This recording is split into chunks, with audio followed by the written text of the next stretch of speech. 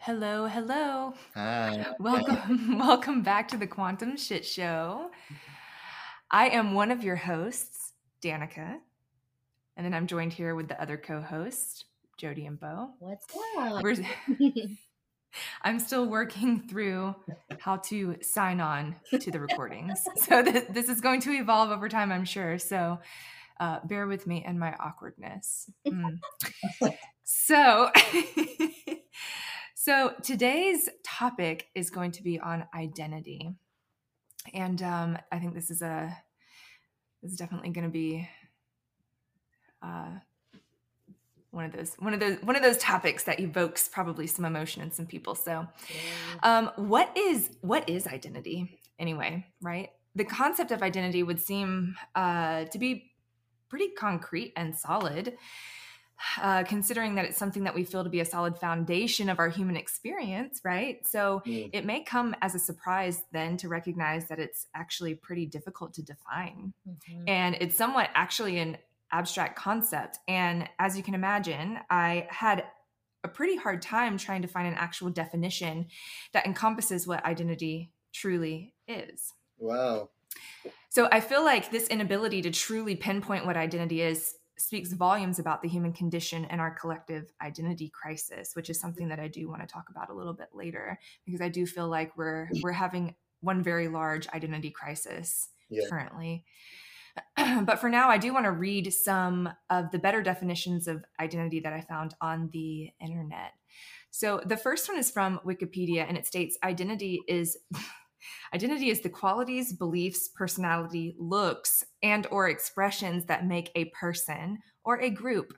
One can regard the awareness and the categorizing of identity as positive or as destructive. A psychological identity relates to self-image, self-esteem, and individuality.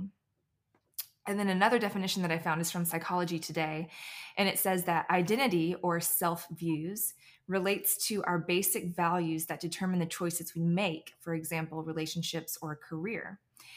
The meaning of an identity includes expectations for self about how one should behave. Identity encompasses the memories, experiences, relationships, and values that create one's sense of self. This amalgamation creates a steady sense of who one is over time, even as new facets are developed and incorporated into one's identity. And yet another definition from Cambridge Dictionary states that identity is simply a person's name and other facts about who they are or who they feel they are, which I thought was an interesting addition, right? Because feelings are not always facts, as we know, but here we see that the dictionary says that it's true. So it must be true, especially because we saw it on the internet. So there's that. So I think there's a lot to unpack here just in these few attempts to define identity. And I'm sure that a lot is coming up for both of you, Jody and Bo, regarding all of this. But the main thing that I wanted to touch on real quick is that identity, as well as other things that are rooted in God, are actually quite simple and not as complex as we might imagine them to be. The complexities generally lie on the human end and not on God's end, because humans are the complicated ones, and we complicate everything because we get redirected in the mind rather than existing in the heart, which is where God is. And side note, stay with us on those topics, because I'm sure we're going to unpack what God is and what the mind is and other topics in future episodes, or in this one, who knows? I don't know. But identity is actually quite simple, because we are not our thoughts. We are not our beliefs. We are not what we do. We are not our jobs, our titles, our awards, our accolades, our certifications, our expectations, even our behaviors. It isn't who we've been, who we are, or who we want to be. Those things are experiences of the human and are actually a result of whether or not we've actually embodied our identity, right? Because the actions that we take are based on whether or not we're operating from a wounded place or from a place that's anchored in truth or or God. So then our true and unchanging identity is really rooted in our consciousness, which comes from God. And then when we begin to shed all of these false identities and these meaningless titles that the world has laid upon us, this is where we begin to find our true identity, because all the other stuff is anchored into wounds and false core beliefs about ourselves. So the things we think define our identities actually do not. The nuance here is that when we step into our true identities as multi-dimensional beings that are sourced from God, our actions, behaviors, beliefs, titles, expectations, jobs, etc., they'll all change. They all change. So it isn't that our beliefs and behaviors and likes and dislikes create our identity, but that our identity creates our beliefs, behaviors, and likes and dislikes. Mm-hmm. So crazy. Oh my God. I'm sitting here going, so identity is completely subjective. It has no foundation of anything solid based on these definitions. And Right. yeah, I would definitely say we are experiencing an enormous identity crisis. I mean, just based on that, just based on what you shared, I'm just like, well, hello. Yeah. Here's our problem. Well, and I think that the identity crisis, I think it's exacerbated by this period of quarantine that we just went through where where we were isolated basically. And then I think also too it's exacerbated by this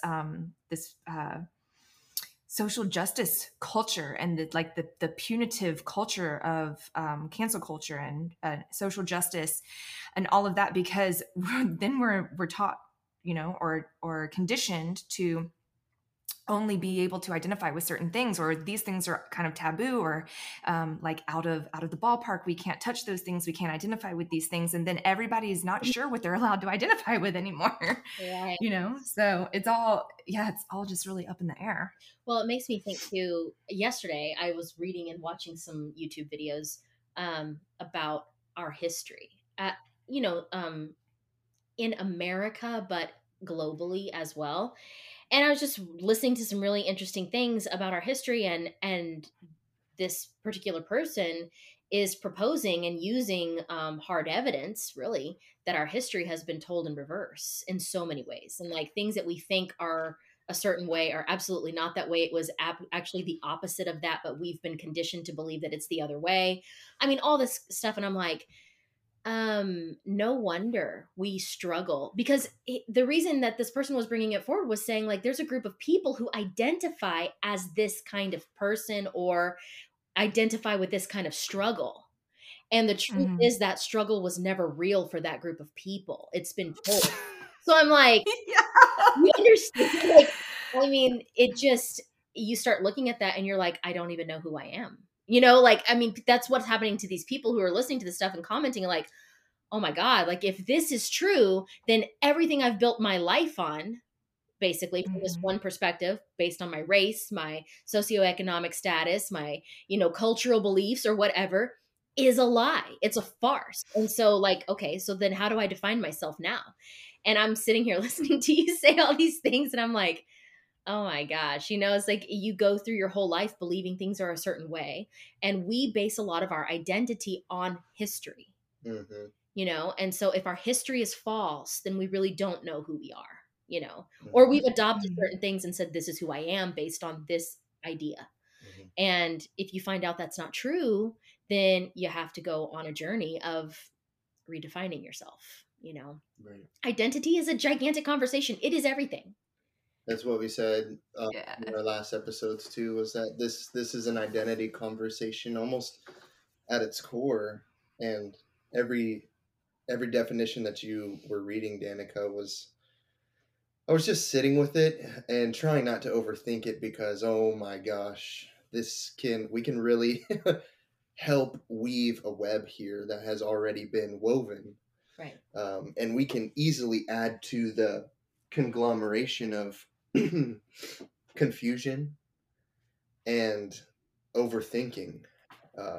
So I was just letting the definitions just kind of like wash over me and see what they brought up. And the overarching feeling that I kept having was that exactly what you said at first, Danica, was that all of these things that are being used to define identity are ironically what identity is not.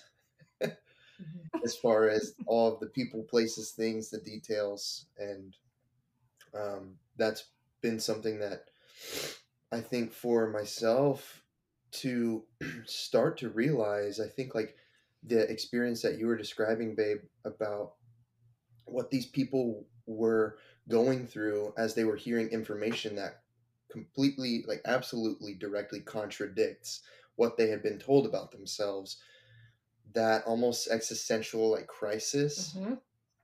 I would hope, I would be so bold to say, I would hope at least once that anyone who is on a path of uncovering or discovering truth or seeking spiritually has that process.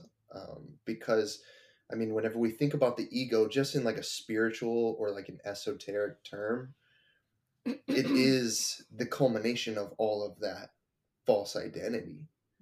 It is not only just survival mechanisms, but almost like an artificial intelligence of how we operate based on things in our computation that ended up in error. Just thinking about it in the sense of like the supercomputers that we are, and the data processors that we are as humans, our bodies holding all of the memory is like it's holding everything that we've ever been told about ourselves and our experiences. And I think that's kind of led into a lot of rabbit holes, is how do those things even, are they even separate? You know, do the things that we've been told about ourselves actually start to create the things that happen to us because we just agree with those things, right? This is how indoctrination happens. This is what mass manipulation and brainwashing is. And this is where these identities actually come from. And in the work that we do with the Christed priesthood, the conversation about identity, I mean, that's really where I can say I can come from as like an embodied experience in the healing journey that I've been on with my own identity. But even more so, the shedding that I've experienced in trying to come back into what is true for me. You know, you go through this whole journey of, I mean, for me, and I've seen it so many times with others, is this journey of, well, I get to finally just have my truth. And then walking with that for such a long time. And then that kind of taught me how to use my voice, how to set my boundaries, how to heal at a level. And it also helped me to accept myself where I was. And I think I really needed to do that, just to learn how to shed the things that had been placed over me as my identity, as my story.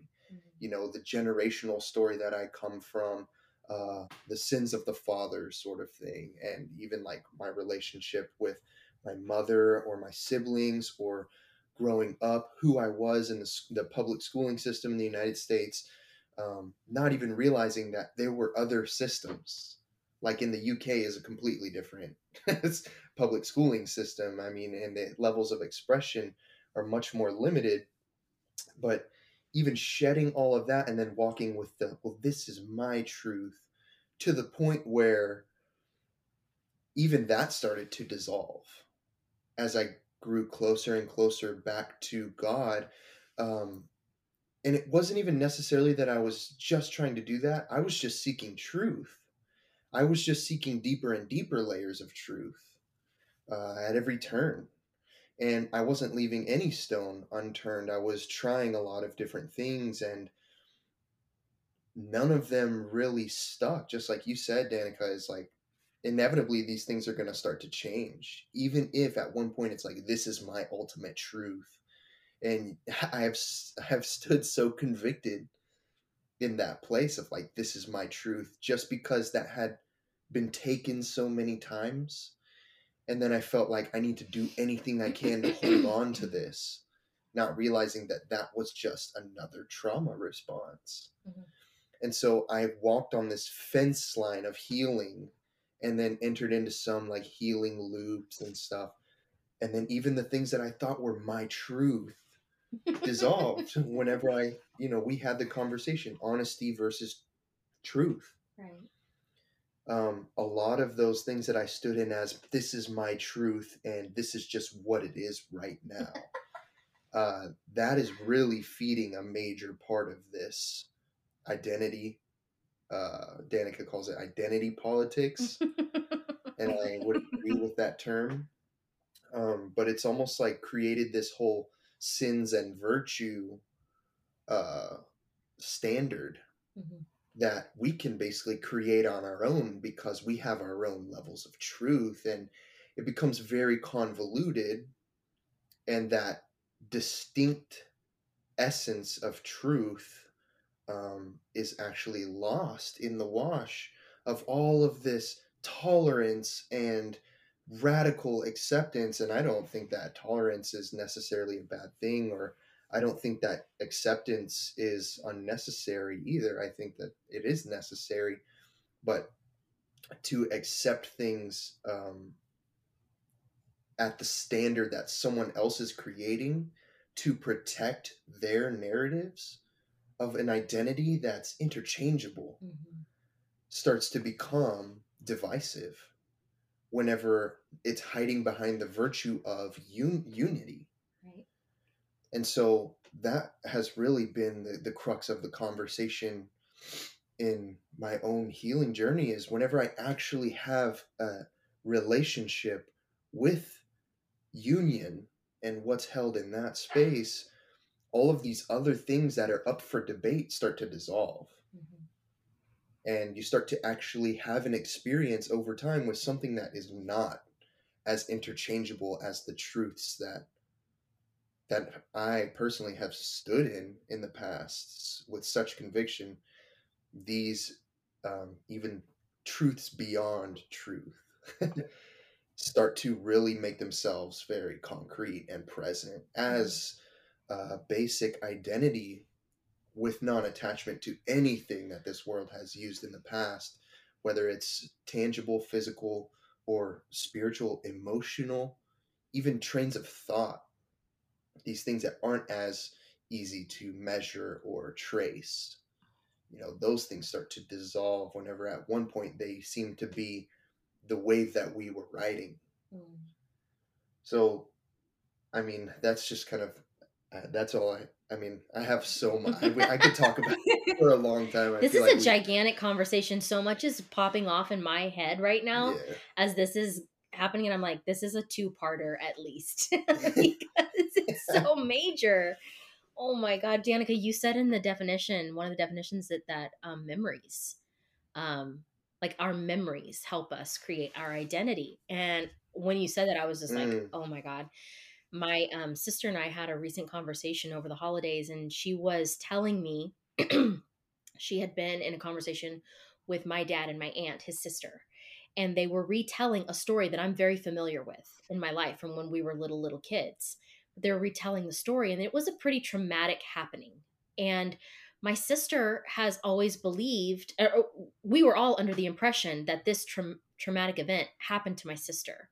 In what we understand about the story. And they were sitting talking about the story, and my aunt, who's never been a part of that conversation, we've always heard it told from my parents.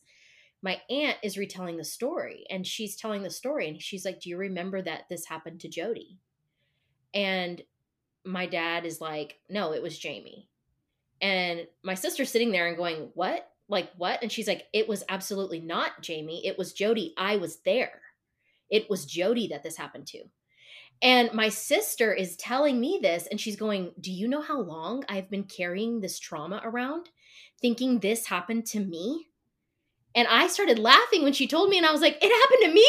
I was like, that's hysterical. I had no idea that story was about me. So guess what? I'm not carrying around my whole life, right? She thinks it happened to her, so she's bearing the burden of a false trauma. Whoa, phantom. And this all comes out. And she sat and she told me, she's like, you have no idea the kind of processing I've had to go through in the last few days, just mulling over the fact that this didn't even happen to me. And so Shit. when you said about memories being part of our identity, I was like, oh my God, this actually happened in my life, like, and so how many of us are walking around with false memories? Science has already proven that when we recount our memory, we can only access 50% of what's true about our memory. That's scientifically proven. Well, actually, whenever we're recalling something that happened, we're recalling the last time we remembered it happening. Oh my God. So it's like 50% of 50%, probably. Yeah. So we're actually just, when we are recalling something within our memory that happened in the past, we're remembering the last time we remembered it. Wow. Oh my gosh. And I think this is a great conversation to have around identifying with trauma, because I feel like so many people do. We tend to hear people talk about like, let's just say like identifying as like a survivor of, I don't know, like domestic violence or something like that. Like they're actually like identifying as like someone who is like interrelated with the actual trauma. Right. And I'm actually reading a book right now, and it's called Waking the Tiger, and it was written in like the 90s, so it's pretty old. And there's some stuff in there that I already like know and have applied just through my own personal work and my journey through movement and releasing trauma through movement. But it's really solidifying some things for me around. And I think we had this conversation. It was either in the last episode or maybe we had it privately and it wasn't actually in like a podcast episode. But whenever we talk about like the integration of what God is, which is the masculine and the feminine, or the form and the formless, and they're so interconnected and so integrated that they're never actually apart. And this is why we felt so called to create a podcast like this, where we talk about like the practicality of spirituality and practical physical ways to apply it, so that the spiritual and energetic are so interrelated with the physical that they're not actually apart, right? We can't separate them.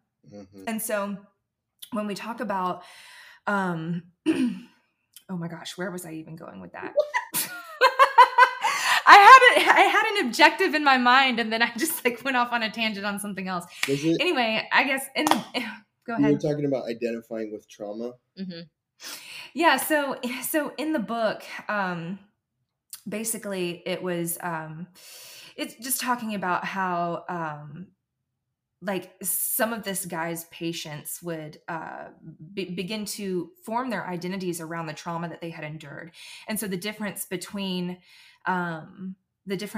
trauma and an actual challenge that is overcome is the way that it's stored within the body. It's not actually like discharged from the body, right? And so this is something, for those listening, you may or may not know, I used to be a movement instructor for a pretty well-known yoga company. And one of our basic principles, like one of the tenets of the movement, was something that we called a static shake. And it has, science is based in like myofascial release. And so we would use like a trembling or a shaking technique to actually discharge energy from the body. And so what this guy is saying in this book, I think his name is like Peter Levine or something like that. He talks about how like innate trembling in the body is actually he talks extensively about the reptilian brain, which has given me a whole lot of thoughts around that, and it being like, how we talked previously before about how it being the controller of the human body, like the mind and the reptilian brain. There's a lot of stuff. We could unpack a lot of stuff here, but anyway, Trent, let me stay on topic. But he's I just get so excited. No. But he's basically just talking about how the movement, there's always a very practical, physical thing to do to discharge or expel trauma from the body. And when it's discharged from the body, it's no longer trauma. We're not traumatized. It's the body's natural process of actually removing supercharged energy. And when it's not actually removed from the body, that energy cycles and it becomes trauma, which I feel like is something that we know very much. We know a lot about that in quantum work, right? So, but then he goes on to talk about people identifying with their trauma and building their identities around the trauma that they've experienced, because they have yet to actually discharge the trauma from their body. They don't view it as a challenge that they actually overcame, like the completion of that adrenalized process. They're still looping that energy, that supercharged energy through the energetic body. It's manifesting physically, right? Because the source of all things is energetic. And they're building their identities around the trauma that they have endured because it's still within the body. So that identity is built on a wound. This is so important right now, because we did a session yesterday, or no, a few days ago. We did a session, and I've never seen this in this way before, but in the session, I was being shown how that the makeup, the actual trauma that was being stored in the nervous system of this person's body was actually giving way to the specific programs that were being held in the body. In other words, there was resonance. So the trauma being laid in the nervous system gave resonance to specific markers of programming that was being held in the body. And I was like, what in the world? So what you're saying right now affirms what I saw, because there is this electric, like, it reminds me of like the brain, how the brain is like firing off synapses, and the way that I was seeing it in the body, and like these synapses and these communication signals moving through the body, but I was seeing it in a very specific way of light and code inside the nervous system, and then seeing how that it was like literally firing off and aligning itself to certain traumatic programs because of the trauma encoded in the nervous system. Like it all matched up. And I was just like, oh, so this particular signature of trauma in the nervous system allows it to align with this thing, and goes, I'll download that. That is compatible with my system. And whoa. Yes. And so I was just like, oh my gosh. So what you're saying right now is absolutely blowing my mind, because I was seeing this in the person's field and having an understanding of trauma that I had never had an understanding of before with regard to the nervous system. Yeah. And I think too, one of the definitions that I read, I think it was the one from Cambridge. I'm going back through my notes real quick. How it was talking about how identity is simply a person's name and other facts about who they are or who they feel they are. And I was talking about how I thought that was interesting, because feelings are not always facts. And we talked about this, I think maybe in the previous episode, where truth is not the same as honesty, because honesty is not always rooted in truth. It can be rooted into a wound. Yeah. And so if what we were just talking about is accurate, and who people feel they are, right, is how they're building their identity, but it's based off of a wounded core belief or based in a wound. This just goes to show how frail these identities are, because they're not rooted in truth. They're not rooted in God. They're rooted in external things. And one of the first things we teach people in quantum work is don't adhere to an external doctrine, and don't search for God outside of yourself. Right. Right. Exactly. But, and then, so, like looking at it and going, okay, so if part of our identity is based on memory, which we've already been very blatant about the fact that it's completely fallible, we cannot trust our memory whatsoever. I'm like sitting here thinking, okay, so then you have these quantum sessions where you're going in and you're tapping into past lives, past timelines.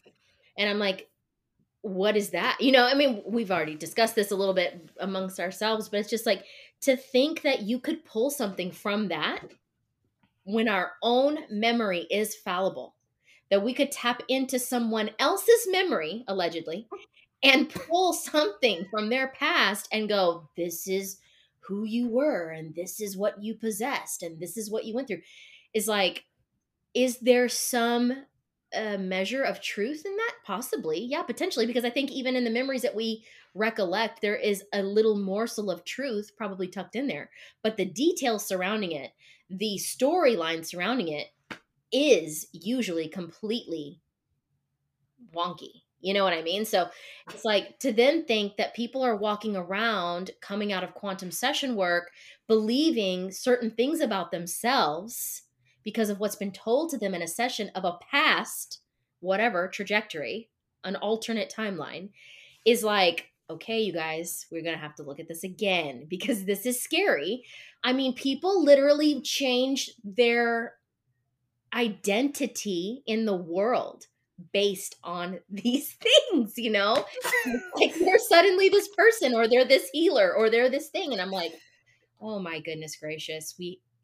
This is such a oh man, this is such a big conversation right here. And I feel like, so what I was just saying a moment ago about not searching outside of yourself for God or adhering to an external doctrine. Mm. So I was just explaining this to someone the other day in a session, but I think that we actually see people within this community, this air quotes, quantum community, this healing community. And they are, just like you said, they're identifying with all of these things that they think that they see in the fields or whatever, right? Mm-hmm.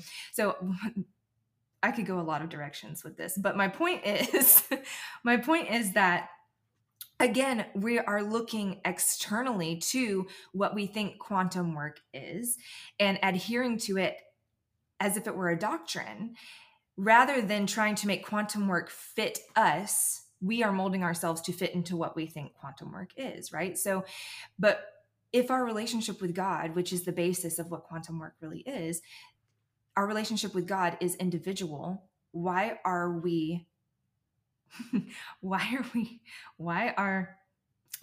there, let me see, I want to word this in such a way that I'm not like sounding accusatory here. Why are there programs that are training people to do quantum work as if it were an external doctrine that we have to adhere to? Girl, I just been asking the same question 2 days ago. I was like, what is this? So, and this speaks to exactly what you were talking about, Jody, because that these types of programs that teach people timeline work or color code work or whatever, this is the type of thing that's drawing people into it, that's causing people to identify with these other timelines and these false identities of I was so and so in this past life or whatever. These are really just disembodying us. And so when we're disembodied, we can't actually connect with God because God is found through the self.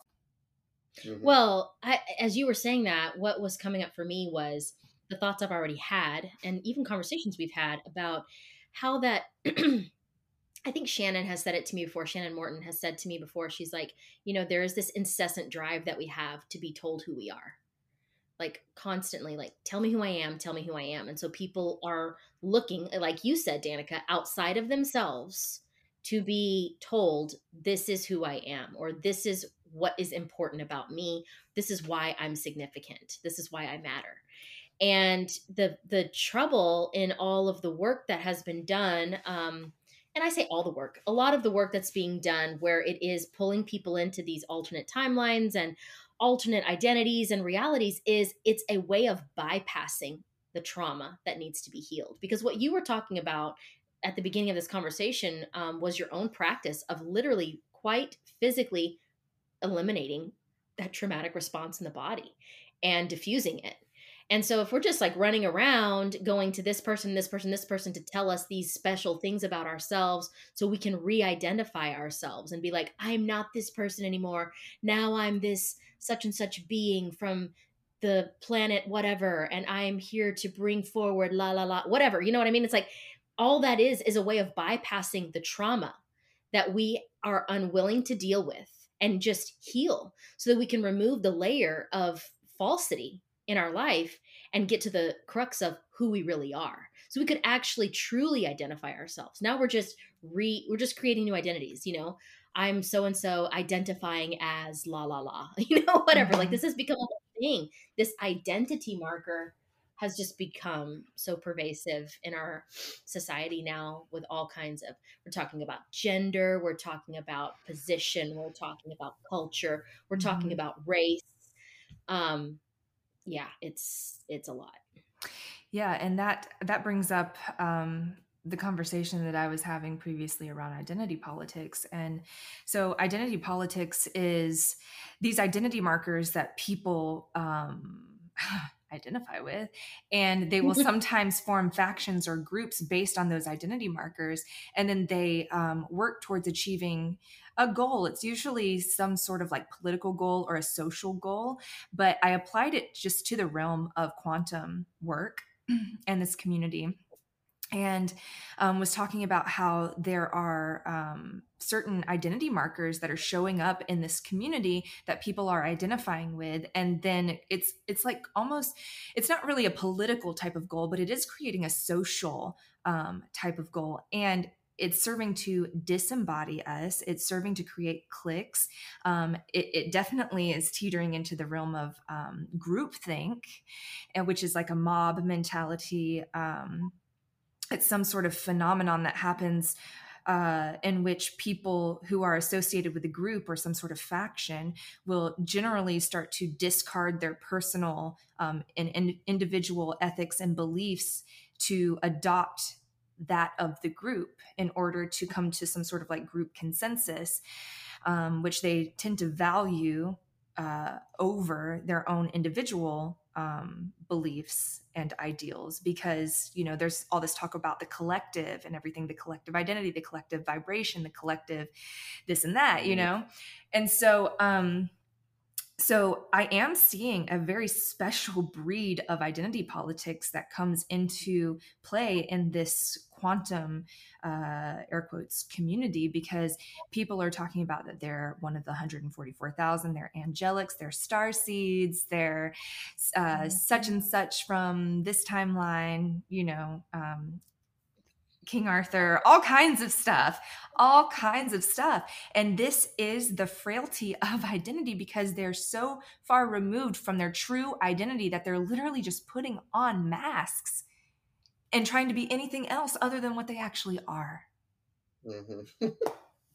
Yes, indeed. Yeah. I mean, I wonder how many, according to this, how many incarnations of Jesus there are on the planet right now. How many reincarnated Colonel Mustards there actually are, General Custer, and you name it. Well, it's usually somebody who has some sort of celebrity status. Right. I have yet to meet someone who is incarnated as Colonel Mustard, or what did you say? General Custard. I was thinking General Custer. What did I say? Colonel Mustard? I was thinking of Clue. Colonel Mustard. That's not funny, but it was funny. Oh my gosh. But yeah. Yeah, no one ever wants to be some nobody, right? Everybody wants to be famous. I was such and such. I found out that I was born from such and such lineage. And like, okay. But, the issue is I have yet to see anyone thrive in the spiritual community that has attached themselves to this kind of identity. I have yet to see it. It usually collapses people. It usually fractures them even more deeply. And before you know it, they're making videos apologizing for having been hijacked by some ET being or some, whatever. You know what I'm saying? Like, no, this is real. This has actually happened. But it's just, I just don't see it being sustainable, and I don't see it being successful because it's a farce. It is a farce anyway. If our identity is this subjective, how in the world do we think that we could pull on those things and be like, but I know all these other things are not true about me, but this is actually true about me. And that's why, it's just like, right. Come on, y'all. Come on. How many other ways is this really showing up? I think that whenever we first started this conversation, especially around groupthink or the identity politics, support groups were mentioned. And this brings up a lot around and identifying with trauma. Mm-hmm. That was a big part of my journey in this conversation, it's weird to say things like reflect on your own journey, because now it's all like under the identity conversation lens. It's like, but anyway, I'll go there just for the sake of conversation. My experience with the 12 steps was very similar to this entire quantum community sort of thing going on, where people have this, usually what thrusts all of us into, I mean, from what I've seen in my own experience, but usually what thrusts people into this reality around multidimensional existence, especially in Western culture or any culture that's more westernized, is trauma, the suffering, and then the journey that we go on to find something that will help us heal. That's how a lot of us kind of ended up in having any sort of experience with quantum work or learning more about the quantum shit show itself. This world as we know it, but from a multi-dimensional lens. And then also like going into that journey of like seeking God. The 12 steps was, oh, 1 second. We're checking our technicals here. Yeah, our audio stream is good. I'm seeing it. That was Danica just checking, making sure, because we had a little glitch earlier in it. We weren't sure if we were still recording, but we are. Yeah, entering into a 12-step group as a way to, I was in the judicial system here in the United States pretty deep a few years back, and I was struggling big time with an addiction and alcoholism, that whole thing. And I had tried to go to multiple programs, not necessarily under my own idea, but it was like more court ordered thing. Or even whenever I was a teenager, it was like parents signing off, sending me to different things to try to kind of straighten me out. And I eventually found a place that, worked for the time. And I got sober. I've been sober since, but I got deep into the 12-step program and became basically like a poster for AA, NA, and then I was also doing inner child work and kind of became a little poster child for the wounded inner child. I became like the wounded child champion for myself, which is what a lot of those things like indirectly are teaching people to do. And then I ended up having a shedding of the 12 step program from my experience, and everything that I had become basically a banner for, or a walking billboard for these things, fell apart whenever I started to realize, well, whenever Jody and I got together, and then we started seeing how easily people started to relate to one another via trauma. Because we were learning more about trauma bonding. And that's kind of what we're talking about here, is identifying through trauma. The only thing that's possible whenever it comes to having a relationship with somebody else, whenever you're identifying with your trauma, is a trauma bond. And those, obviously, through healing, those bonds fall apart. So you lose relationships that you thought you had. And you really, what happens is the fantasy of the relationship that you have actually starts to dissolve. So that's what was happening with all of these 12-step programs. And at the same time, I started speaking about it because I was really in a place where I wanted to try to use my voice to share about what I was going through and how radically I was being shifted out of this sick identity, which, for example, AA, I was a member of AA for a couple of years, and it was like, just to speak in those groups, you have to identify with your sickness. You have to be under the identity of an addict or an alcoholic. And even if you go to an AA meeting, it's kind of looked down upon if you identify as an addict. Then you need to be in an NA meeting or a Heroin Anonymous meeting or whatever. You have to say, I'm an alcoholic. And then vice versa. If you go to the NA meetings where there's all these people who have substance addictions, or even, into the whole realm of that, you can't show up really and be like, I'm an alcoholic. They look at you like, well, why aren't you in an AA meeting? And there was the whole politics literally that went on in that group. And the baseline requirement was to identify as a person who's completely powerless over a lifelong, basically hereditary condition that you can never do anything about. And that is your requirement, your baseline requirement to actually be a part of that group.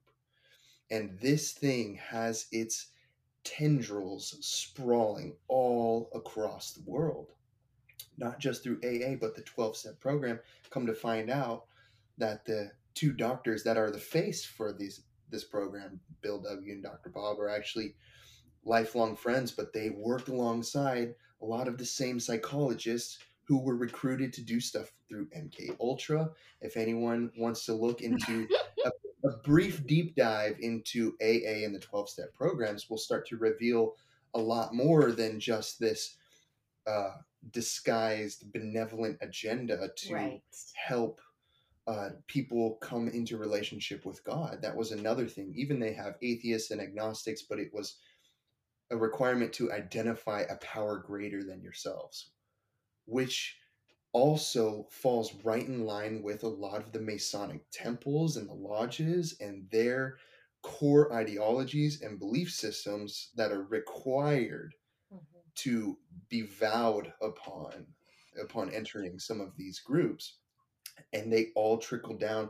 AA is basically like, it could be a religious thing, but they claim non-religion, but it's basically like a new age version of the same thing that has been. It comes from the same family of mind control and brainwashing that all major religions come from, which, brief deep dives would reveal a lot of ways that these things are just agendas. So my point was to share that experience of just kind of like unhooking from all of that.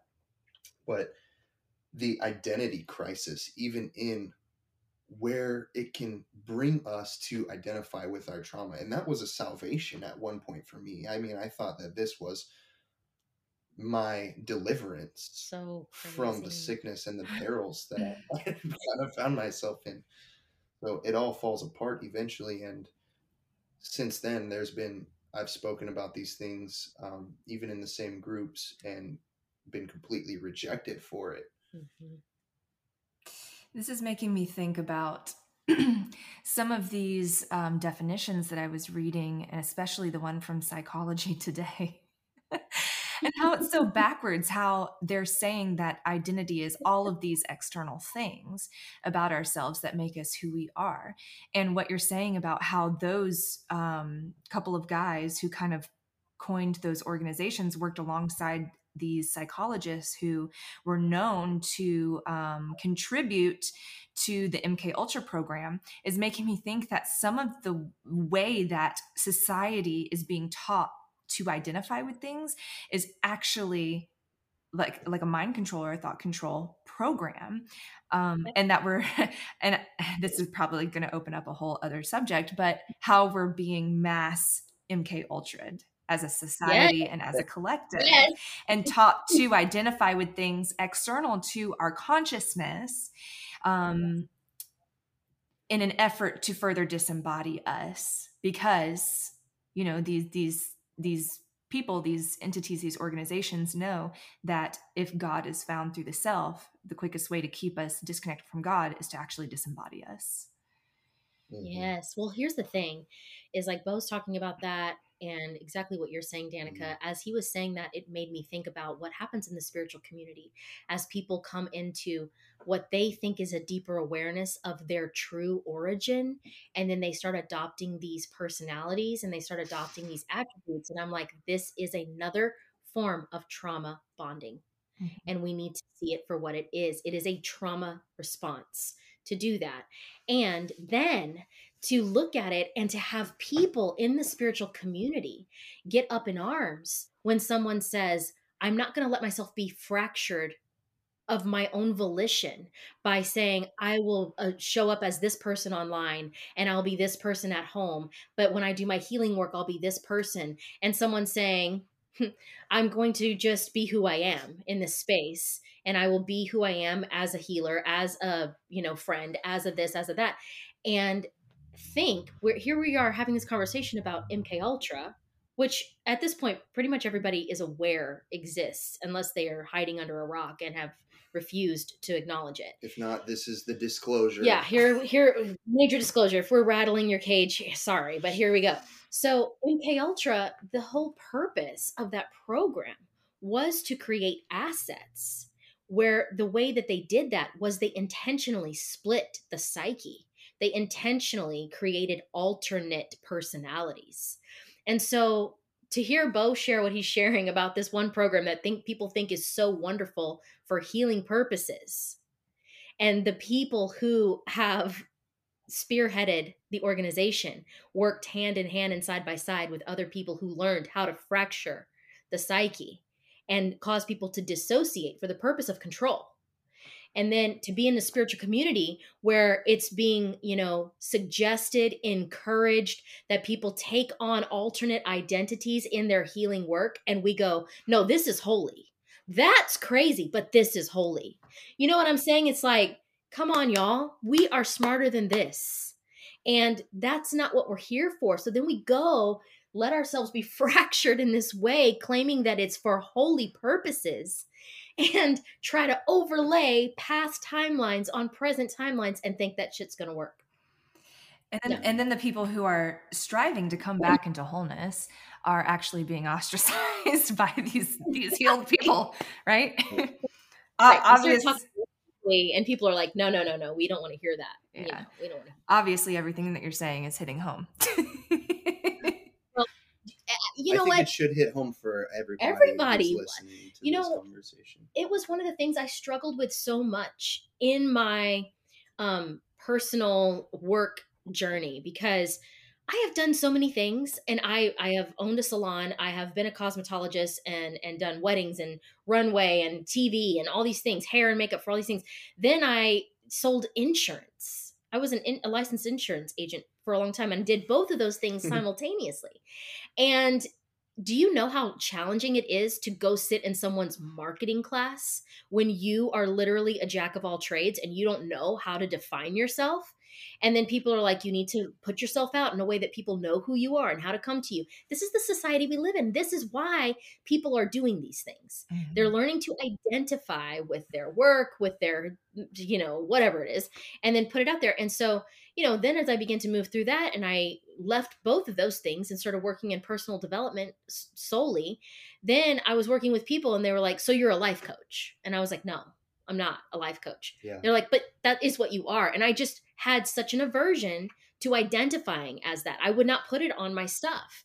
And I felt so conflicted inside, because I felt like if I don't tell people what I do or who I am, it's going to affect me financially and all these other ways. It's not going to be enough. And and it was, I'm telling you, it was such a cluster in my life. And that's why I just finally was like, my name is Jody. And if you want to find me anywhere, that's how you're going to find me. I'm not going to put a big long description, because as soon as I do, I'll have to change it 15 times, because I've done quantum healing. I've done training in all these different healing modalities. I've done all this stuff. Can you imagine if every time I got certified in something, I slapped it up there on my bio? People are going to be like, well, I could get some insurance from her, but she could also do my hair and maybe a quantum session. You know what I mean? Like, it's crazy. And I just was like, no, I'm just Jody, and I have a lot of experience doing a lot of different things, but this is how I show up. And I know people struggle with that, because our world does not promote that. Our world says you need to know how to identify yourself. Mm-hmm. And then we try so hard to figure out how to do that. So. Yeah. That was even. Oh, go ahead. I was going to say that was even recently a part of my social media cleanse, because I got off Facebook for the last year and then went back and it said like shaman and like all these other things on there, dude. I was like, oh shit, I got to get this off of there, man. Just because of all of the things that we've been through, to be able to have a conversation like this from a place of non-attachment. And of course, there's still things that we're going to be attached to at any given moment, but. Yeah. And I think there's, there's space to acknowledge the subtleties here. Like some of these hats that we wear, the things that we do, like, of course we're going to find value in them, but they're essentially not who we are. We're not supposed to over identify with these things, right? And even like, Bo, what you're saying about how you logged back into your Facebook and it has like all this stuff on there that's supposed identity markers or whatever. Like, I'm going through all of my stuff, and even on my Instagram, I'm like, oh my God, I'm about to change my name because I can't, like, I don't want to identify as an oracle, or whatever an Oraphim is not what I thought it was. So whatever that is, that's about to go away too, you know? So, but we've spent a lot of time talking about what identity isn't. So I think maybe it would be helpful for some of our listeners, like if we started to expand on what we feel like identity is. And I think it's going to be difficult to try to come up with a very like succinct or concise, air quotes, definition of what it is. You know, like I said, we've talked about what it isn't. So, but do we want to take a shot at trying to describe like what it is, or what it even feels like to be anchored into the truth of the identity of the consciousness? Yeah. Heck yeah. I would love to. Yeah. I'm good with that. Yeah. We're all just like, yeah. Bo's like, I would love to. And then we're like looking at you and you're like, oh. Okay. Permission granted. But yeah, the first thing that comes up, which we haven't even said yet, to me is being, like you said, the number one thing that we are not. And I think we could even go into this on the next episode, or this can also go many different directions, but the conversation between guilt and innocence being brought to this table. Because I can only speak from my own experience, and I don't all the time, but a lot of times I speculate, a lot of times I just kind of project things too. But in my own experience, the core of all of my wounding, and we talked about this in the first 2 episodes, actually being in relationship with God and being on a journey to connect back to our source.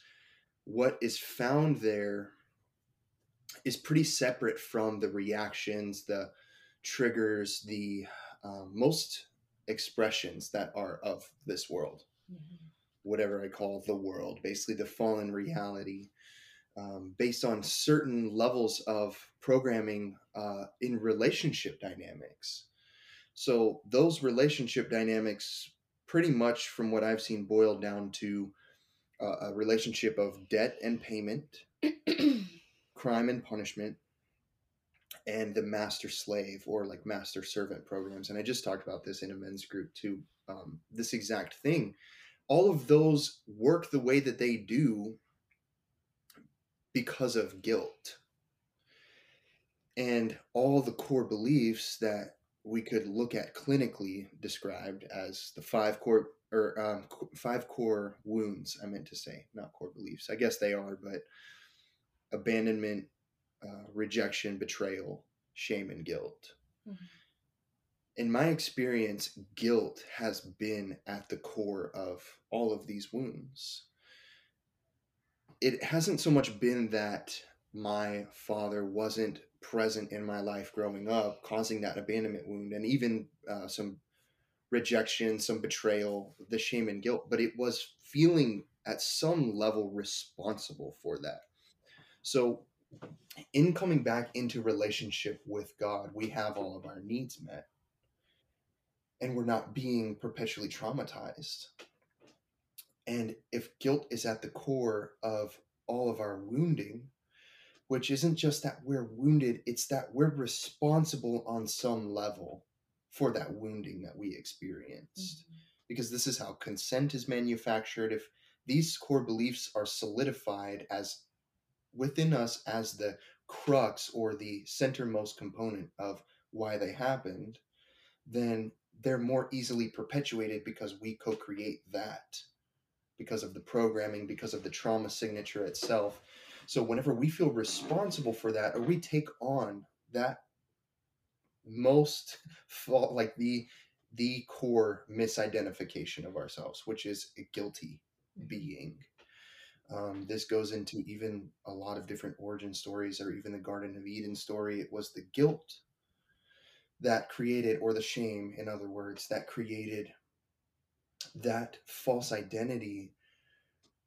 The antithesis of that would be innocence or purity. And the purity identity, I know even through religion, has caused a lot of harm.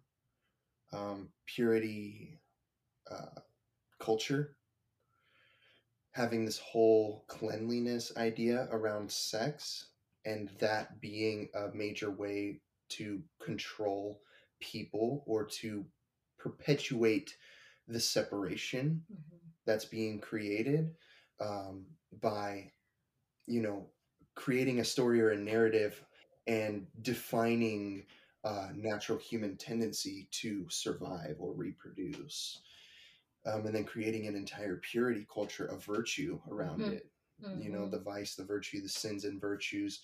Of course, morality comes into play whenever we have a conversation around identity, because that's the number one way that these agendas are actually harnessed to create division, is by attacking the morality, making it a virtue or a wrongdoing or a sin, because then you can be rejected, or you can be even more clearly guilty, or the reason for bad things happening. Guilt is an identity that's rooted in being associated to something evil, which is the direct opposite of purity. The identity rooted in being of something innocent, untouched, right? Whenever we're talking about an organic timeline, it is, or even organic food, it's untouched, nothing added to it. So all of this GMO artificial food or artificial consciousness in the food is just coming from things that are laid onto it. So whenever we're shedding more and more and more, the more pure we actually become. That's what healing is. It's coming back into wholeness, but it's coming back into relationship with who we originally were or are, without any level of separation. Just like we talked about in the first conversation around subjective reality versus objective reality.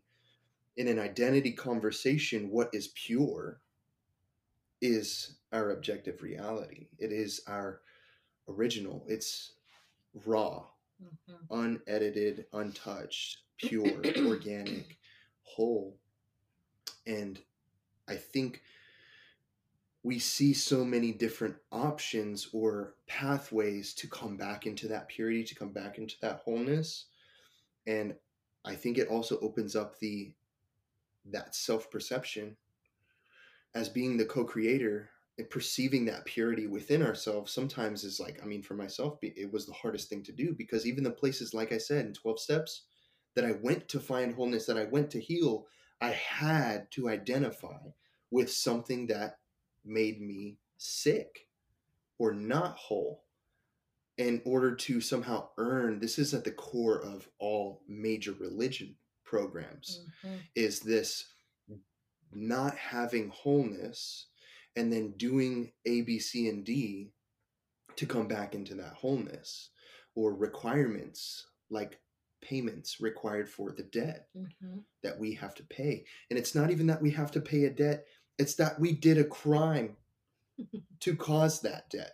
This is the crime and punishment programs. And lots of times that crime in and of itself is just being a dirty human. Right. So Bo, you were saying something and it started to kind of like a domino effect of thoughts started going through my head. So you were talking about how guilt and shame is the core of most wounds. And do you think that guilt and shame have an underlying frequency of fear, like a fear of being evil or a fear of being tarnished or something like that? Or do you think that it's something that's completely different? And the reason I ask is because in my quantum experience, just through like my own personal session work and containers, I've noticed that usually most things that people are experiencing actually have like a base frequency of fear. But I just wanted to ask what your experience was with that, and how you feel that guilt and shame are related or not related to fear. I actually, if I can, I want to say something. Yeah, sure. Because I'm well, because here's sure the thing is that I think that guilt breeds fear. Okay. Of punishment, because if we're guilty, our fear is that we will be punished. And so I do think that they are interchangeable in that way, that you can't have one without the other, because if we're afraid, what are we afraid of? We're afraid of being abandoned. We're afraid of being rejected. We're afraid of being punished. Those are the things. And so, yeah, I think that the purpose of the wound of guilt is to incite fear because that frequency is controllable. Mm-hmm. Ooh, yeah, it is. Well, I was kind of getting into a space whenever you asked that question, like thinking like, well, what is fear? And you exactly described fear as just, it's fear of the future. I mean, anxiety, fear of the past, or I think it's feeling unsafe at the core. Right. And so then the fear is what makes us easy to manipulate. Mm-hmm. Hence our world right now. Why are people making the choices they're making? Because they want to be safe, because they're afraid of losing their life. Fear is the controlling frequency. Oh my gosh. And as you were saying that, I was just seeing how fear is the frequency of that fracturing of the mind, because the fear takes us into the mind, what you were talking about, like fear of the future, Bo, you said, or fear of the past, or fear of something to come, the anxiety of it all. So I feel like fear, and what you said, Jody, fear is what makes us controllable. Fear is what is the thought control and the mind control. It helps to program that mind, because fear... Absolutely. Do you feel like fear is something that we would actually feel on a fundamental level if we were not perceiving the separation that we would have, like in our identity with God? Because I feel like fear is something that is completely inorganic, that we wouldn't experience if we were truly rooted in our identity with God. Yes. Just being able to access more of our brain power, just being able to access more of our quote unquote junk DNA would make us much harder to control, because fear would not be able to take root, because we would have more access to our own faculties. And so I believe that happens, that there is a level of that in being increased in our relationship with God when we come back home to the truth. Like what Bo's talking about, coming home to your innocence is like, it's revolutionary. It is the redemption. I mean, adopting the idea that we're innocent at our core as opposed to guilty is so massive. It makes us hard to control. And yeah, I think that even in that question that you asked, this is a good question too. And I've never actually been asked these questions or asked these questions. I mean, I've just kind of just, I guess, been in an experience of them or not. But yeah, I mean, just you saying, basically, you were asking, does fear exist as a natural state of being? Is that kind of what you're saying? Like in the heart-centered consciousness? Right, exactly. Yeah. The thing that I was feeling as soon as you said that was that whenever we're in our hearts and we're in our heart-centered consciousness, we are actually plugged into our direct access to our source, our direct access to God. And in that place, all of our needs are met at every level. And so there is, what we want in the future is based on maybe what we feel like we don't have a lot of times right now. And so fear and anxiety at their core are based in the future or what is to come, but it's all based on what is. And if that's the paradox of them, and it's also the genius, if I can be so bold as to say, of these measures of control, because if we're stuck in what is to come, we are never able to actually see what is going on right now, which is why a lot of like healing modalities, like getting present, what's going on for you right now. Not what are you afraid of happening, what are you thinking about, none of that. Like, what are you feeling right now? It's like coming back to present. What is, get in touch with your needs, learn how to even identify what you're feeling. I mean, I remember getting sober, I didn't know what I was feeling. I mean, even 3 years later, this year 2021 was the year that I could identify anxiety. And I had been feeling it the whole time, but to say this feeling is anxiety, I was able to actually see how often it gripped me. And it wasn't any longer just anxiety was usually the feeling that I felt when I thought I was feeling guilt, because it would come out of nowhere, or it would be a thought about the future or what was to come or something that wasn't taken care of that would trigger it, and it would grip my whole body, especially right in my gut or my chest. And so being in the heart, it's your needs are met at every level, and you're connected to that core identity. You're not in a false perpetuated mind control program of separation, fear. That separation is the only way that fear can be plugged in, is to be perceived as separate from God on any level, is to be disconnected from our purity and having to earn our way back to that, earn our way back to our innocence. And also having an identity of guilt being perpetuated on us inherently keeps us from being able to, I swear I was just like in a flow of something, and it like just floated away slowly. Slowly floated away. I don't know. I'll come back to it. Sometimes it'd be like that. Yeah, that's some bullshit, man. Well, hey, you were saying something about just really coming back into the present and not having the fear or the anxiety about the future. And I think I think this is an important topic because we're always talking about embodiment, and that is a major part of being embodied, because that fear, anxiety that pulls us out of the now and into the future or the past or what's to come, it's disembodying us. And so this is something that I employ with some of my in some of my containers, but we talk about sensations of the body and getting people like really grounded and embodied in their body by talking about the sensations that they're actually feeling in that moment. And a lot of times people are actually incapable of describing the sensations that they're feeling in their body, which I feel like is something notable and worth examination, because a lot of times people will talk about the emotions that they're feeling instead of the actual sensations of the body, like are your feet hot or cold? Are your hands tingling? Is the hair standing up on your head? You know what I mean? Is there a sticky, plastic, crunchy feeling in the body? It's just the sensation of what's happening in that moment. And that's an exercise that I use to actually bring people's consciousness totally back into their body and move through different areas of the body and have them sit with the sensations that they're feeling, describe them, and then sit with them a few moments longer and then see if they kind of evolve or change. And it really gets people all the way in their body. And then they can usually tell me what's going on. And I don't have to go in and say what I'm seeing or tell them anything or tell them what they're feeling, because as soon as they come all the way back in their body, then they can actually tell me what's going on because they're in their body. Their consciousness is in their body. So, you know what's interesting about that too, Danica, is I've seen this done many, many times. And it's interesting to note that a lot of times people also do not know the difference between their thoughts and their feelings. Mm-hmm.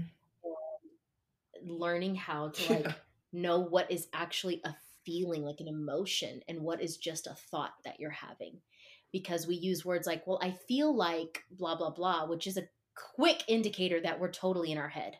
You know, I feel like blah, blah, blah. And it's like, but are you feeling that? Or are you thinking that? You know what I mean? So lot. I say it a lot. And I catch myself doing it because I know better. But it's all back to what you're talking about. It's back to that embodiment, because we spend so much time in our thoughts that we don't feel. And so when we're in our mind, we are not in our heart. And like what Bo's talking about, coming back into that central point of identification is like the truth is found in our heart. So we could essentially say that guilt, fear, all of these core beliefs and wounds, those are all the lie, right? So anything that we identify with that is linked to those things, and we have to pull the thread to figure out if that's what we're doing. Anything we're identifying with linked to those things is the lie. So we have identified with a lie. Mm. Our core identity is truth. It is wholeness. It is God. It is one. And so learning how to re-identify with the truth requires that we come back into a heart-centered space, into that place like you're talking about, Danica, of embodiment, of feeling, of understanding our feelings and not thinking our feelings. And, getting truth in our bodies, feeling truth in our body. That's where we're going to find our wholeness and the actuality of our identity. And I think it's important to understand too that it's a process. We're constantly recalibrating ourselves and shedding these layers upon layers of things that have been laid over us and over our consciousness that we've identified with externally, or like you said, just kind of like staying in our thoughts. But we're shedding all of these things, and then we're slowly coming back into alignment with our true identity. So it is a process. It's going to happen through our healing journey. It's not something that you're not going to be like, oh my God, I listened to episode 3 of the Quantum Shit Show, and now I'm like, I know what I am. I know my identity now. Shit, if you were made pure again from this, just take it. I mean, there have been moments though, right? I mean, I remember multiple times feeling completely washed clean in some of my trauma, absolutely, memory or identity just burning away, and feeling what that felt like, and sniffling through the sometimes hours of tears and just deep grief for that identity, that wound that I carried for so long. And I think that's this is what I was going to say earlier whenever I totally blanked, but a big part of that healing process is understanding how we've been victimized too, because there's a major false empowerment narrative that comes to describe why we are guilty for the things that we experience. And it's not just that we have wounds, but there's this guilt that we feel, and then there's the agenda to empower ourselves beyond the guilt by making sure to have a story, or even accept a story that someone tells us about why we experience those pains, because it feels too painful, too agonizing that we could just go through that without consenting to it. But this is also not understanding manufactured consent, which is another level of victimization that we have to come to terms with. And this is where our innocence is found, whenever we can stand in a place, not of unaccountability, because accountability comes into this conversation as well, and that will set us free on other levels. But there are things that we have each been through that our spiritual journey, at some level, I would put money on it, someone has come to you and been like, here's the reason you went through that. And it's this uplifting thing of just like, you endured this horrific event, and here's the beautiful reason why God put you through this. Whether it's called God or not, it's like, this is the reason that you deserved to go through this. And it actually turns out to be this beautiful thing. We've all heard that, I'm sure. But it also completely disconnects us from true empowerment, which comes from being able to say, no, that was fucked up. Right. And I never agreed to go through that. And I've been victimized. And you see a lot of false victimization happening to people who are wrapped up in the massive AI agenda and the identity politics. But then you have these people who are over here like, I'm a light warrior. I'm here for this grand purpose. And I asked for that to happen to me. It's like two sides of the pendulum. And the purity is lost. The innocence is lost. It's like going to AA and trying to empower yourself as an addict by saying, I have this gnarly disease and I'm fighting through it. I'm going to overcome.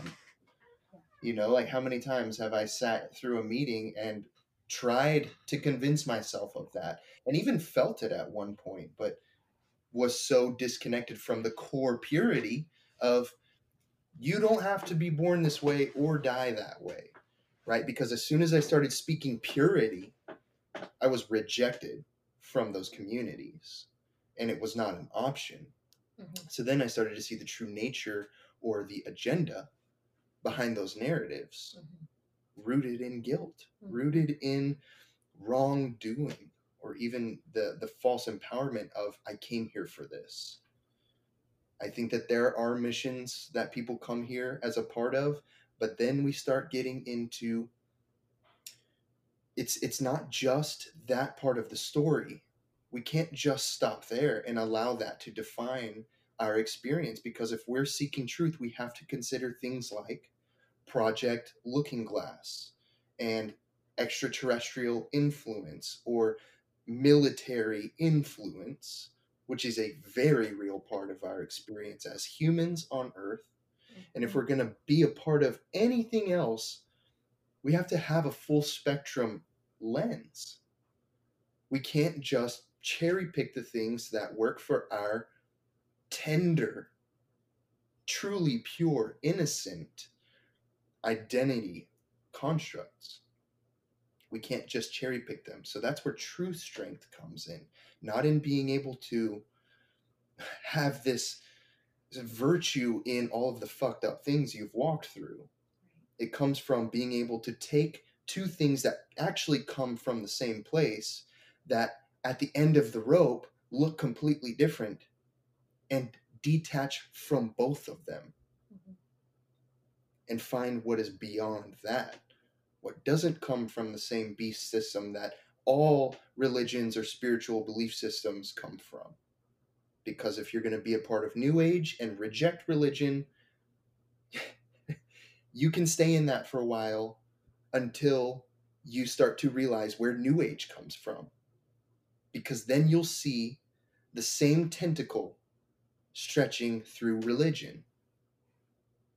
Right? So these are where we're huddling up in our little identity corners. And I've done the same thing. And like I said, there's still ways that we're all doing this, but they all perpetuate one thing, which is responsibility for the harm that we've experienced. And the power that they gain comes from our consent to buy it, to pay the cost, to be a part of that story.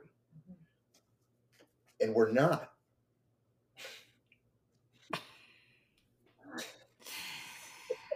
Man, oh my gosh, I feel like this conversation could just keep going and going and going and going. Yeah. But ultimately, what I've gathered from this whole conversation is that identity, true identity, is really rooted in your personal and individual relationship with God. No one, nothing external can define that for you. And everything else that we identify with outside of ourselves is really a result of whether or not we are actually in resonance with our true identity as the child of God.